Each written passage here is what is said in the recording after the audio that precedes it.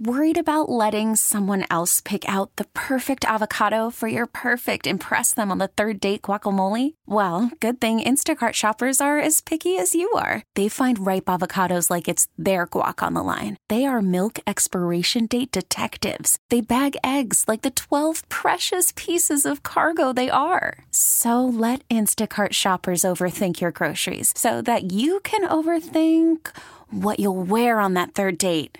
Download the Instacart app to get free delivery on your first 3 orders while supplies last. Minimum $10 per order. Additional terms apply. Okay, picture this. It's Friday afternoon when a thought hits you. I can waste another weekend doing the same old whatever, or I can conquer it. I can hop into my all-new Hyundai Santa Fe and hit the road. Any road. The steeper, the better.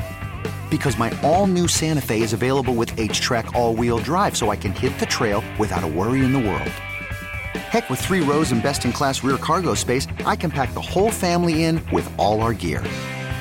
We've got available dual wireless charging for our phones, so we'll never lose touch with civilization, and we won't lose touch with the primordial power of Mother Earth. So which is it? Waste the weekend or do something a little more epic? And conquer it in the all-new Hyundai Santa Fe. Visit HyundaiUSA.com or call 562-314-4603 for more details. Hyundai, there's joy in every journey. Welcome back, folks. We're joined by Joe Heeren-Muller, Director of Community Engagement for Unity of Greater New Orleans. Joe, welcome to the show. Thank you very much, Newell. Joe, if we could start, just a description of the landscape, where we are as it relates to homeless encampments. I know there's a couple of looming deadlines, I believe one being tomorrow, and where we stand on that. Yeah, so, there are a number of encampments throughout the city, people experiencing homelessness. Some stay in encampments, some stay, on their own outside of encampments, some stay in shelters. But in particular, with regards to the Treme encampment, Unity and our partners have already housed 51 individuals from that encampment since November. And to say that we've housed them, that means that we've verified their disability. We've navigated them to housing programs, helped them pick out housing that works for them. And we continue to work with them after they're in housing to make sure that they stay stably housed by getting them an income, helping them with medical appointments and so forth. When you refer to housing programs, I'm sure that is made up of a number of different options. Can you describe that for us? Yeah, there's 2 main types of housing programs that Unity provides through federal and state grant support. Those are rapid rehousing programs. These are programs for folks who, with the short-term rental assistance, usually 6 to 18 months or sometimes a little more, will be able to afford their own apartment on their own and maintain stable housing. And then we have permanent supportive housing, and those are programs for people with disabilities. And New Orleans homeless residents in Jefferson homeless residents are very disabled. There's a very high rate of disability. 91% of people experiencing homelessness are disabled. And so they, when they've been homeless for a year or longer and have that disability, we can get them into permanent supportive housing, which maintains ongoing rent support and case management services to make sure that people have income, that they're paying a portion of that income towards their own rent, and that they stay housed and don't become homeless again. Joe, are we still utilizing hotels anywhere in the city?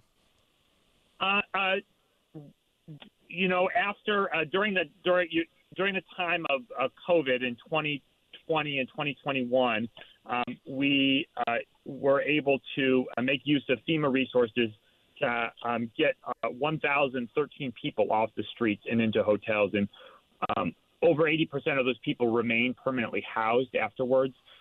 That program is not ongoing, but there may be other projects relative to this encampment initiative that may house folks on a short-term basis. But the ultimate destination of folks who are unhoused is permanent homes and apartments and houses across the community, because that's where folks want to go, and that's what really solves the problem of homelessness. In the not too distant past, the city had embarked upon developing a place, I guess, transitional housing is what they called it. Is that still alive and well? The city has a low barrier shelter, and that is still operating. However, its capacity, even at I think its maximum of up to 300 or maybe even more beds, is not enough to meet the need of the total unsheltered population of New Orleans. First of all, that stays full regularly. I mean, although people move in and out, it has a very high occupancy rate, as do all the other shelters. On any given night, there's probably about 1,000 people in shelter and another 500 New Orleanians who are unable to access shelter. In terms of transitional housing, that's a technical term for a specific type of housing program that includes long-term support, but it's not in and of itself, it's not permanent housing, and it's not something that the federal government really preferentially funds any longer.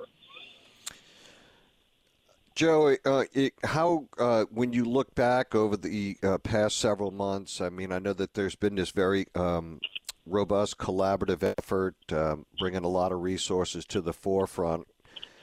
On a scale of 1 to 10, where would you grade where you guys are right now? I think we're doing a really good job. I mean, it's no small feat to house the folks that we've already assisted with housing. The residents that we've engaged with at the Treme encampment, for instance, who have not yet acquired housing, are being navigated to housing, which means that they're being shown apartments. We're working through the process of getting them into housing. I think it's been a challenging experiment, but it's not our first time doing this. You know, back in 2008, Unity succeeded in closing down 2 very large downtown encampments by housing 452 people. And as I mentioned before, we had a similar experience going back as recently as 2020 and 2021 in addressing encampment and street homelessness during the public health emergency. So I think that this is the beginning of a new project because the inflow into homelessness due to high rents continues. We need a solution that will create permanent affordable opportunities. You know, in other words, new affordable opportunities within our communities for folks to prevent people from becoming homeless in the future. I know that there's been kind of a new frontier with workforce housing. Is that something that works to y'all's benefit? Workforce housing is important. You know, it comes as a surprise, but many people who are homeless work full-time jobs in some cases, part-time jobs in others. And those are the sorts of folks that we get into our rapid rehousing programs. That is really important, and we need more of that. We need housing, without trying to get too technical, that's affordable to people who make, less than 30% of the area median income. That is a low wage, a low income, but there needs to be housing that's affordable to folks in that range. And that's a range that has been particularly difficult for private developers to create housing that's profitable to them in that range. And that's where we need new resources, especially at this time. Obviously, a year from today, or a little bit more than that maybe, Super Bowl's here. Anticipated pressure? No, I don't think so. We know that folks who are homeless need to address their homelessness addressed by housing, and we have been doing that as an agency for 32 years. That is our mission, and that's not going to change relative to the Super Bowl. We've had Super Bowls held in New Orleans in that time frame already. Right. No additional pressure as a result of that. If you had, if there was one thing that somebody could change for you on a wish list, What would it be for the folks at Unity? Yeah, we really need more availability, and we really need more access to housing. And that means landlords in Orleans and Jefferson parishes and all in the surrounding communities who are interested and willing to take the voucher, who want to house folks who need housing and who will do well in housing. Because folks who are homeless today were not homeless their whole lives. They've lived in housing before, and they've done well in housing. And with the right support, they can continue to do well. So we really, there's no silver bullet, but that's a big thing that we want to encourage folks who manage properties and who own properties to reach out to us so that we can fill your vacancies. Earlier in the interview, you said that 91% of homeless people have some kind of disability. Of that percentage of folks, how much of that would be in the mental health field?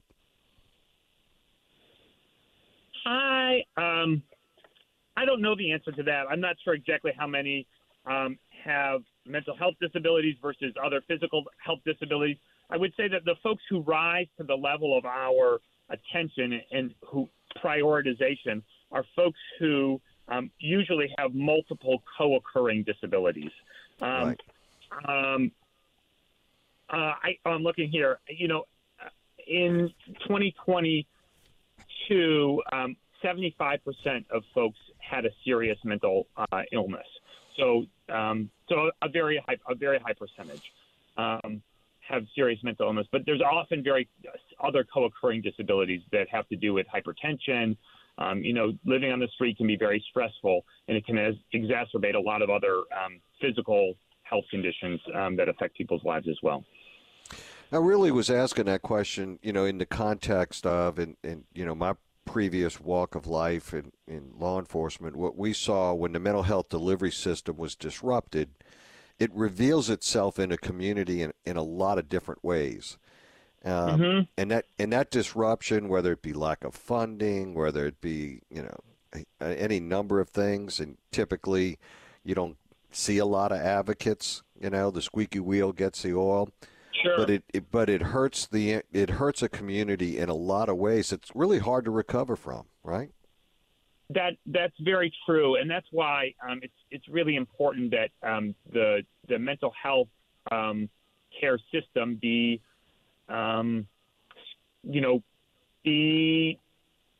expanded, be strengthened in our state. And a lot of the mental health care, especially for people who are poor, comes through Medicaid. And that's what we are able. That's how we're able to keep folks in housing.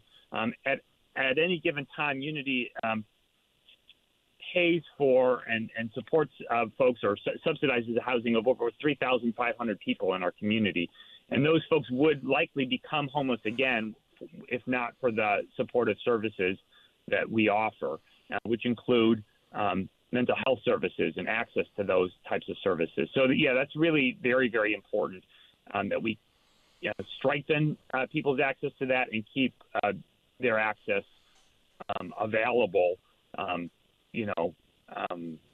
because that's what's good, not just for those people who have experienced homelessness, but for the whole community. Now, I think you said earlier there's a small minority of folks that want to stay homeless, right? What are the options that are truly available there?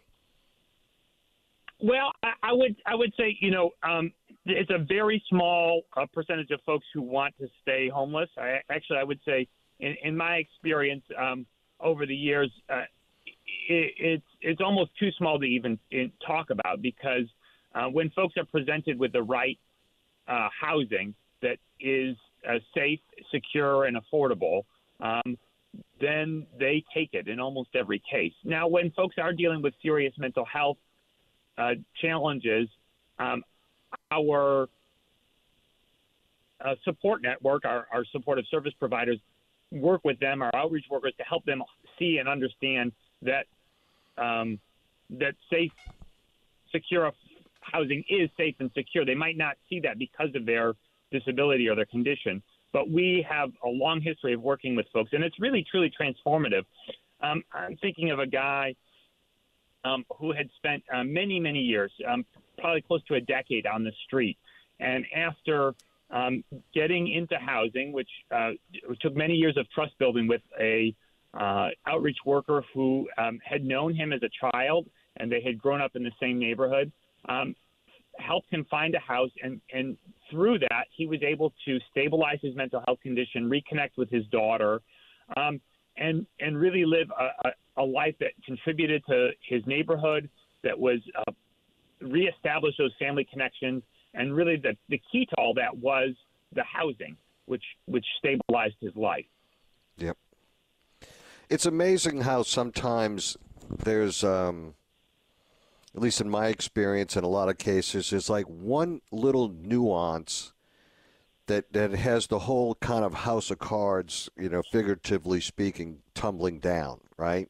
Mm-hmm. And the nuance is not always readily apparent, right? And in some cases it very much presents itself in a real covert way. And I think that's what makes a lot of these cases that you're talking about even all the more difficult. Would you agree? Yeah, I think when it comes to working and addressing homelessness, there's it has to be approached in a twofold manner. One, we have to address the structures that lead to people becoming unhoused, people who were previously homeless becoming unhoused. And a lot of that has to do with affordability and income. When you have persistently low incomes and rising rental and housing costs, that's going to drive people into homelessness. But when you're dealing with folks who have become unhoused and getting them back into housing, it's really about very sensitive, detailed case management services, attentive to people's concerns and problems, and willing to look for creative solutions to address those things on a very personal basis, because everyone's story and situation is highly unique. Yeah. I know there was a lot of chatter about this deadline tomorrow with Treme. Is that something that's going to be reached or no? I think when it comes to the closure maintenance and the closure of the encampment, that's really the city's responsibility. Our role in the process is verifying folks' disability and homelessness, matching folks to housing, finding landlords in apartments, inspecting the apartments, making sure they're in good condition so that people are living in quality housing. And then, once they've leased up, providing them with furnishing and household goods so that they're able to make that transition well and to settle into their new homes. Yep. Well, Joe, thank you so much for joining us, providing a lot of the backdrop to this challenge. We really appreciate it, and we appreciate the work that you guys do. Great, and thank you very much for highlighting this issue. And if I may, I really want to invite the public who are interested in participating or lending a hand to this. They can donate household goods or furniture to the Unity warehouse by calling 483-9300. That's the 504 area code. Or by donating through the Unity website and earmarking those donations for client supplies at unitygno.org. unitygno.org. All righty. Thank you so much, Joe. Appreciate it. Have a great Mardi Gras season. Thank you. Same to you, Newell. It's Joe Heeren-Muller, Director of Community Engagement for Unity GNO. We'll be right back, folks. Okay, picture this. It's Friday afternoon when a thought hits you. I can waste another weekend doing the same old whatever, or I can conquer it. I can hop into my all-new Hyundai Santa Fe and hit the road. Any road. The steeper, the better. Because my all-new Santa Fe is available with H-Track all-wheel drive, so I can hit the trail without a worry in the world. Heck, with 3 rows and best-in-class rear cargo space, I can pack the whole family in with all our gear. We've got available dual wireless charging for our phones, so we'll never lose touch with civilization, and we won't lose touch with the primordial power of Mother Earth. So which is it? Waste the weekend or do something a little more epic? And conquer it in the all-new Hyundai Santa Fe. Visit HyundaiUSA.com or call 562-314-4603 for more details. Hyundai, there's joy in every journey. This episode is brought to you by Progressive Insurance. Whether you love true crime or comedy, celebrity interviews or news, you call the shots on what's in your podcast queue. And guess what? Now you can call them on your auto insurance too with the Name Your Price tool from Progressive. It works just the way it sounds. You tell Progressive how much you want to pay for car insurance, and they'll show you coverage options that fit your budget. Get your quote today at Progressive.com to join the over 28 million drivers who trust Progressive. Progressive Casualty Insurance Company and Affiliates. Price and coverage match limited by state law. Hey everyone, Boomer Esiason here. The NFL draft is behind us and your favorite team is now gearing up for week number 1. The free Odyssey app puts you right in the middle of the pro football conversation with the biggest sports radio stations from across the country. The local voices who know your team the best, giving you their unfiltered takes on the current state of your squad. It's always football season right here on the free Odyssey app.